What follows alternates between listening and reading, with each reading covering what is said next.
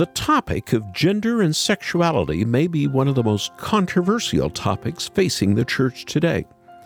It is far from new, but the issue is still hotly debated. Hi, and welcome to Great Stories with Charles Morris, where we take the best interviews from the Haven Today radio program and we share them here in full. Today, we're sharing a conversation that I had with M.D. Perkins, a producer for American Family Association. We'll talk about his movie, In His Image, delighting in God's plan for gender and sexuality. But we'll also dig deeper into why this conversation is so pertinent today and how Christians can engage the issues with compassion as well as truth. So let's get started. Well, welcome to Haven Today. And this is a most interesting interview that we're going to have as we head to Tupelo, Mississippi. American Family Films. M.D. Perkins is the producer of a documentary that has really been receiving some amazing reviews in the Christian community, at least. And it's called In His Image, Delighting in God's Plan for Gender and Sexuality. MD, welcome to Haven Today. Good to have you on the program. Thanks for joining me. Thank you, Charles. It's great to be with you today. You know, it's the month after Gay Pride Month, and I don't think I've ever seen such an increase in recognizing Gay Pride Month as this year, or the number of companies, even in their advertising, that started putting the colors up, putting symbols up, talking about it. I think it's an appropriate time for us to go back to an issue that we haven't explored in a long time.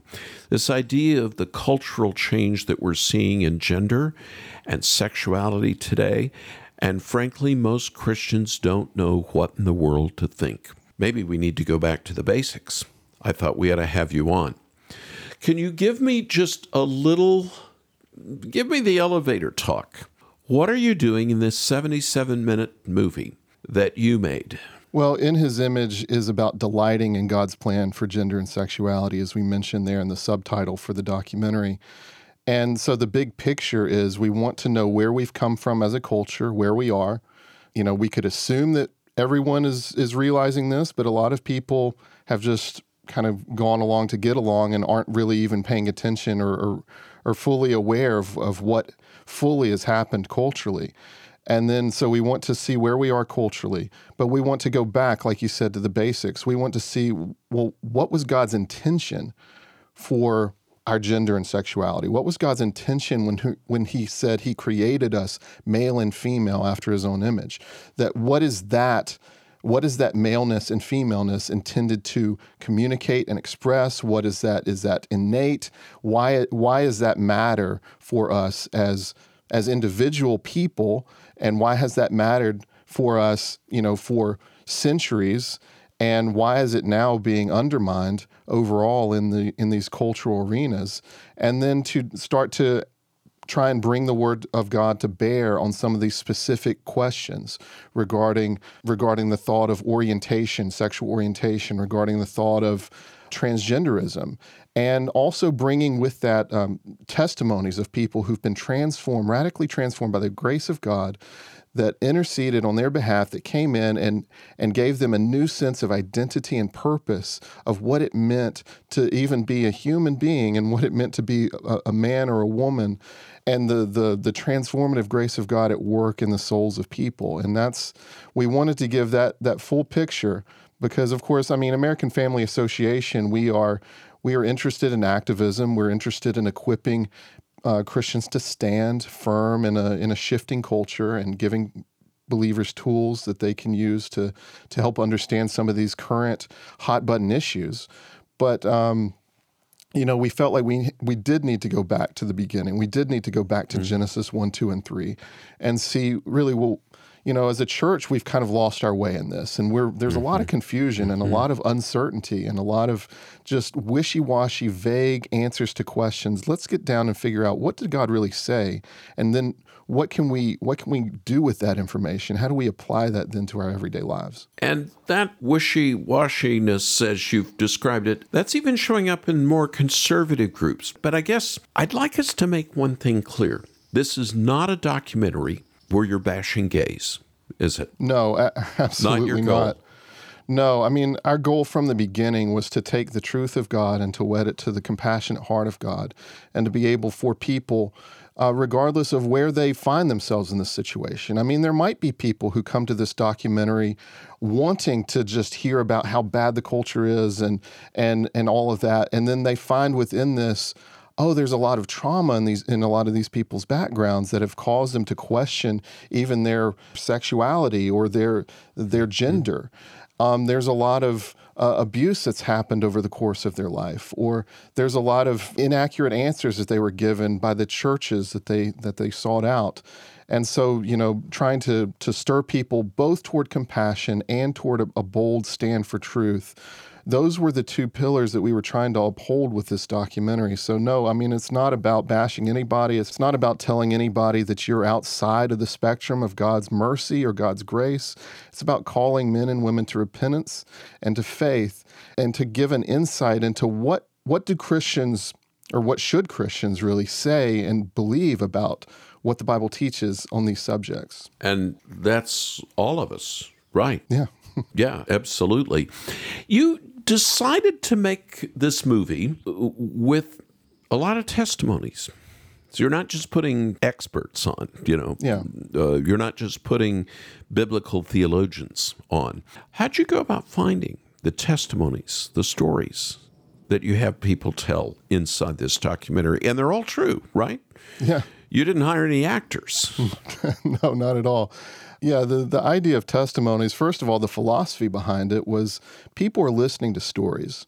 And many times people's erosion when it comes to the biblical foundations on this issue usually comes because they have a friend or a loved one who is telling them, well, I feel this way, and this is my experience, and I've experienced these hard things, and I just need, the church to accept me and affirm me for who I am and to build me up in this new identity that I've recognized for myself. And so when it came to the thought of this documentary, no, I mean, we couldn't just have theologians stating the biblical case. We had to have that, but that was only part of it. We needed to have testimonies that were able to get down into the nitty-gritty life situations where people have come from, so that you can see that illustrated. You can see the power of God illustrated in someone's life. So when we interviewed Stephen Black, who's a former homosexual, or Denise Schick, who grew up in a home where her father decided that he was born a woman, and he ended up kind of causing this wreckage in the family and causing her as a young preteen to even question, her own gender identity. And then Walt Heyer and Laura Perry, who both come from transgender backgrounds and had lived as the opposite sex, even going so far as to engage in hormone therapy and in even to some degree some of the surgeries in that. And Laura Perry actually says at one point in the interview, I had to realize that this surgery did not make me a man. And this kind of carrot that was held out there as there's always something more that you need to do that will cause you to feel this internal sense of fulfillment. Because we're talking about a lot of psychological issues. We're talking a lot of even about spiritual oppression and things like that. So these things are going on in someone's psyche and their mind. And they keep being told, well, you just need to get surrounded by affirming friends, or you just need to go take these hormones and kind of live on these hormones. You need to have all these people recognize this. You need to go have these surgeries. But then if all of those things don't work, well, the problem is that society hasn't fully conformed to this view, so you still feel at odds with everything. And so that's how this keeps getting pushed further and further down the line, is we so essentialized the internal reality of people's psychology that then we're projecting outwards and kind of forcing that on everything. I mean, that's kind of the nature of this whole Equality Act thing within the U.S., is this thought that sexual orientation and gender identity now become innate biological categories in civil rights law. in the same way that we might think of ethnic identity or male or female or those kinds of things. But obviously this is even at odds with some of those categories. But that's where we are today. And so that was why testimonies were important to us, is because you get to see some of those themes come out as a person like Laura, very articulate young lady, clearly knows the Scripture, has met with the Lord, and has been radically transformed. And in early in that process, even, Laura talks about, I wasn't convinced that I would ever feel comfortable even in my own body again. I didn't know if I was going to feel comfortable as a woman, but I knew that I needed to follow the Lord in this and walk by faith rather than my feelings. And I think that's such an important message today. It's an important message for young people who are growing up in a media-saturated age of images and feelings, and it's all about emotion and kind of how you feel, but also for parents and older people who are trying to understand this whole situation. How do we even get here? And some of those questions. So that's how we approached it. One of the things you do is you put your toe into the scientific evidence that's out there as well. Tell me a little bit about that. Yeah, well, that was another piece of this puzzle, is we wanted to be able to present the biblical side. We wanted a personal testimony side. But there's also, Christians need to realize that science actually is on our side. It does, all truth is God's truth, as some people have said. So when we're talking about biology and when we're talking about the muscular density and the structures of the way that men's bodies are made versus women's bodies are made, those are biological facts. Those are just facts of nature, God's natural revelation that God intends men to have a stronger disposition, and he creates their bodies that reflect that. And women's bodies are more malleable, more flexible, more relational. So all of these kinds of things are just embedded in the fabric of who we are as men or as women. And part of that distinction was God intended. So we try and establish that distinction between this kind of cultural paradigm of gender roles and gender identity versus, that there is a biological element even to some of these ideas that become ingrained in culture. But there is scientific evidence on our side. So when you start then applying that immediately, it gets applied out on things like transgender athletes and things like that, where a man is competing within a woman's field of competition, but his whole body structure is built to be faster, to be stronger, to have more bone mass and muscle density and those things. So will that transgender athlete turn out to win these events? I mean, we would expect that they would, just by nature of the biology of the way that their body was made as a man. And is that happening in the Olympics this year? I believe it is. Yeah, there is a transgender athlete in the Olympics, and there are a number of others who are trying to compete and get into that level, so that this becomes more of a, not just a national talking point, but at that point it becomes a global talking point. Well, if you just joined us, you're listening to Haven Today. M.D. Perkins, he's a producer with American Family Studios, and he's joining us. We're talking about his documentary, In His Image, Delighting in God's Plan for Gender and Sexuality. M.D., what do you hope to achieve from this documentary? And it is poignant to watch. It really is. It's moving to watch. Our goal, there's multiple goals, obviously, when you create a thing like this, but we want Christians who were unclear, uncertain on these issues to become settled in their minds and their thinking, to become clear about what God has said and what God intends through Scripture. We want those who were maybe hardened in their heart toward those who were same-sex attracted, or those who have confusion over their gender identity, to have a compassionate heart and in terms of outreach. And we want Christians to be able to stand firm in the culture. So we wanted to bring clarity and conviction on all of those fronts. And the idea is, we want the church to be able to stand firm in the current age, because there's so much capitulation and compromise and erosion that's taking place all over the church. And individuals are being won over, and denominations are being brought in on this.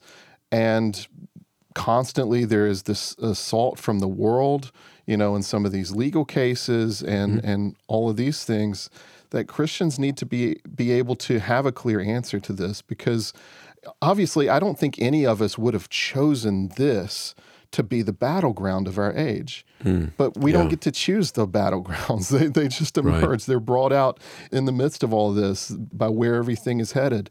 And so this is the battleground. Whether we like it or not, we have to be able to have clear, compassionate, honest answers to the questions of how did God make us? What did God intend? What does God's word say? And how can Christians stand compassionately and boldly in this culture and reach the world for Christ? Let me ask you a hard question. A few years ago, a family friend of ours, he was our family life insurance agent when I grew up. And before he died, he's with the Lord now. He was a leader in his church, but he had somebody in his family that had turned to a gay lifestyle. And he had great sympathy and great love. He said to me before he died, when I was in this little town in Oklahoma, he said, "Do you really believe somebody can change?" Of course, saying they are what God made them to be. Now, in Christian circles, I've heard that many times since then. How do we wrestle with this? How do you deal with this in your documentary? How you've read more books, more scientific papers than I will ever read. Your own father is an MD. You kind of have a science bent to yourself. Yeah. How do you respond to this? The whole question of change is such a common one, and it is a complex question because it means, well, first of all, there's two embedded assumptions by that. What are you changing from, and what exactly is changing? So when we talk about change, we're talking about, people are typically talking about orientation. And what do they mean by sexual orientation or your pattern of attractions toward someone of the same sex? Well, the Bible doesn't really talk about patterns of attractions toward people of the same sex. It doesn't have this category, this 19th century, I would say, category of orientation. It talks about desires, it talks about passions, and it talks about temptations. And so we understand that we will face many things in this life, especially if we're believers. The war against the flesh. I mean, Paul talks about this in Romans 7. But the Bible also indicates that there is victory in those battles, that as we submit ourselves to the Lord, that we do gain victory over even the lust of the flesh and the lust of the eyes and the pride of life, that we can, in some measure, overcome the things that we face in this life. That doesn't mean that someone who faces temptations or trials or struggles isn't truly born again, but it is a question of, where is our heart set? What are we striving toward? What are we hoping toward? So that's my spiritual answer to the question. Now, in the practical sense, people ask, well, is change even possible? And I say, well, there's a lot of people who have changed, and they've testified to the fact that they've changed. And the fact that you say that change isn't possible, just because you have people who say that they haven't changed doesn't disprove the stories of the people who have changed. So we need to find more objective measurements for some of these things. And like I said, some of the elusive ways that language gets used in this conversation doesn't do us any favors, because even the concept of orientation is a rather elusive category once you actually look at it psychologically, the way that psychological groups like the American Psychological Association defines it as patterns of emotional, romantic, and sexual attractions. Well, each of those categories has a lot of nuances and ambiguity to it. Do I have relational attraction toward the other male friends in my life? Does that mean that I'm somehow innately oriented toward male friendships, even though I seek male friendships because I'm a Christian and I want to preserve my marriage and I want to honor the Lord in these things and I want to have constructive, healthy, masculine friendships? That doesn't mean that I'm a homosexual. And so even the ways that language has been softened and become vague and really unhelpful in this conversation, which seems to be all part of this larger agenda in some ways, it does a lot of disservice even to trying to get clarity on some of these questions, even such as, is change possible? I mean, the answer of the film is yes, change is possible. But our change comes not from us looking at ourselves, trying to make ourselves better. Our change comes from looking outside of ourselves to the one who has died for us and has promised to bring us to himself. So it's not about us picking ourselves up by our own bootstraps. Now, maybe somebody has enough willpower to change themselves in that way. I don't know, but that's not my point. I don't. Right. I'm not interested in trying to perpetuate that story. What I want to perpetuate and what I want to propagate is the story that Christ can save sinners, of whom I am a sinner. And I have my own issues and things that I've come from and my own sin patterns that I've had to subject to the mercy of Christ and overcome by the power of his Holy Spirit.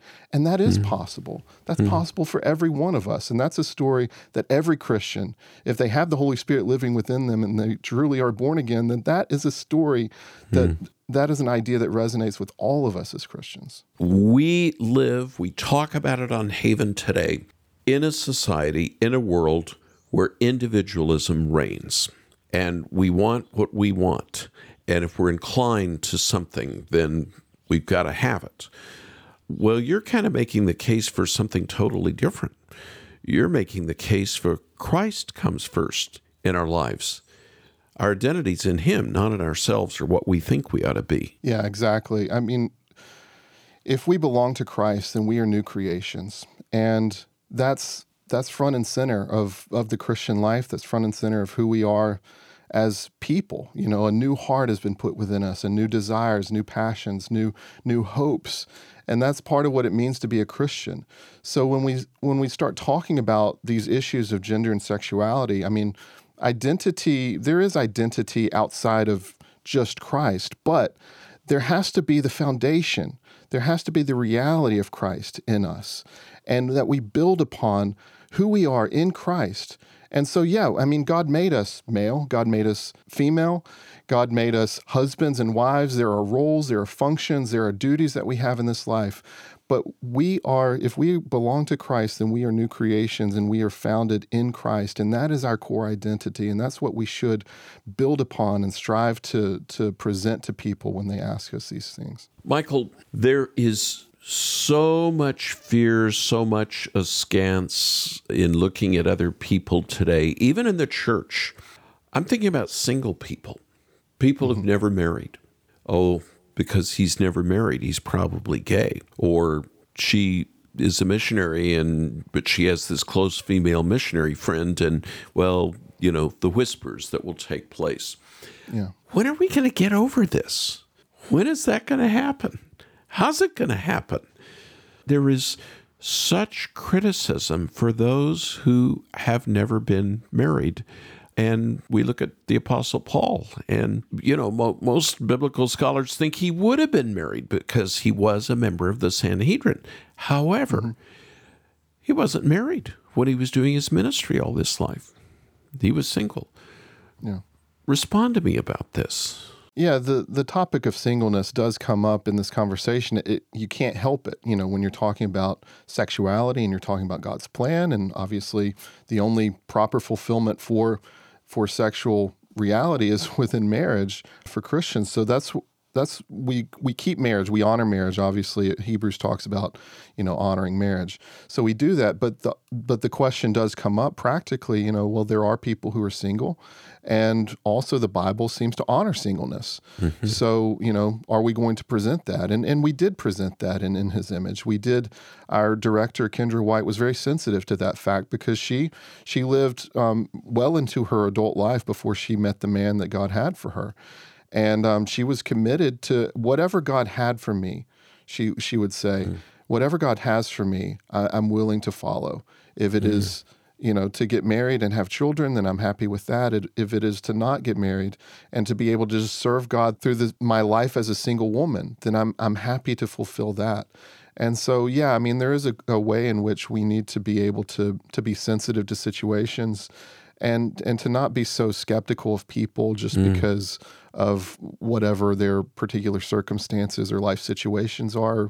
Perhaps we don't even know that there is actually pain and hurt in the background that has maybe led to this point, and someone had a close relationship and someone hurt them in a very severe way emotionally, and they've been hesitant to even pursue that kind of relationship. So we don't know what's in the backgrounds there, but maybe that's a push for us to get to know the people within our own congregations more carefully and more fully before we just make some of these assumptions about where they are spiritually based on the things that we see on the surface. MD, we need a lot of prayer for the cultural issues that are attacking our very fiber today. We need the Lord's power to lead us to grace. And would you lead us in prayer right now, Absolutely. Please?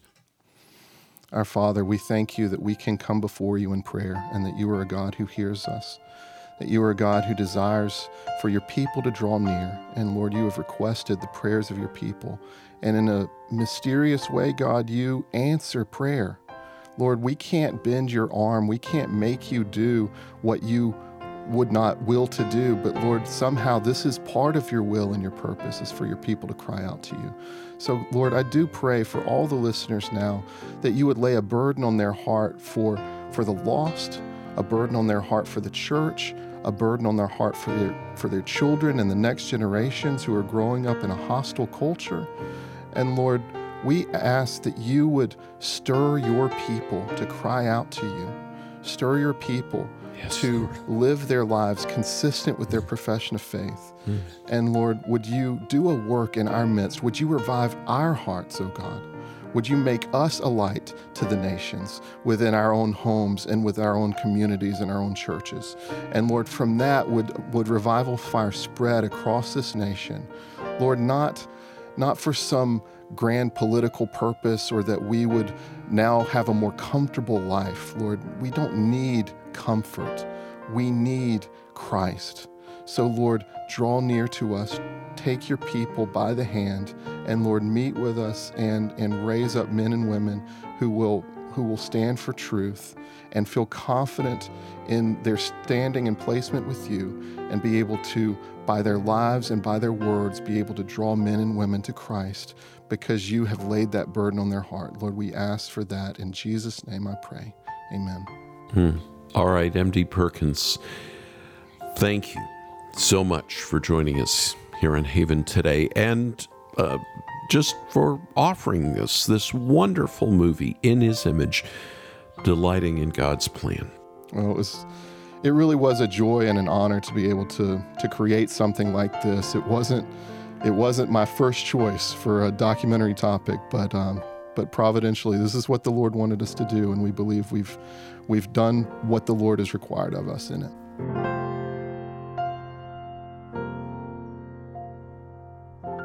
Thanks for joining me on Great Stories with Charles Morris. I hope this conversation with MD Perkins gave you renewed insights into the debate over gender and sexuality in the church.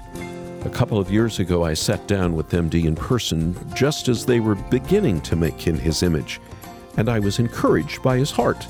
This movie was not made to blast those struggling with same-sex attraction or gender dysphoria. He really wanted to compassionately and accurately share what the Bible has to say about the subject and how our identity in Jesus was the most important thing in the world. If you enjoyed today's episode, can I ask you to leave us a kind review? You can subscribe wherever you get your podcasts, but you can also go to haventoday.org to sign up for our weekly email and discover our other episodes posted on the blog. Thank you for joining me once again on Great Stories with Charles Morris.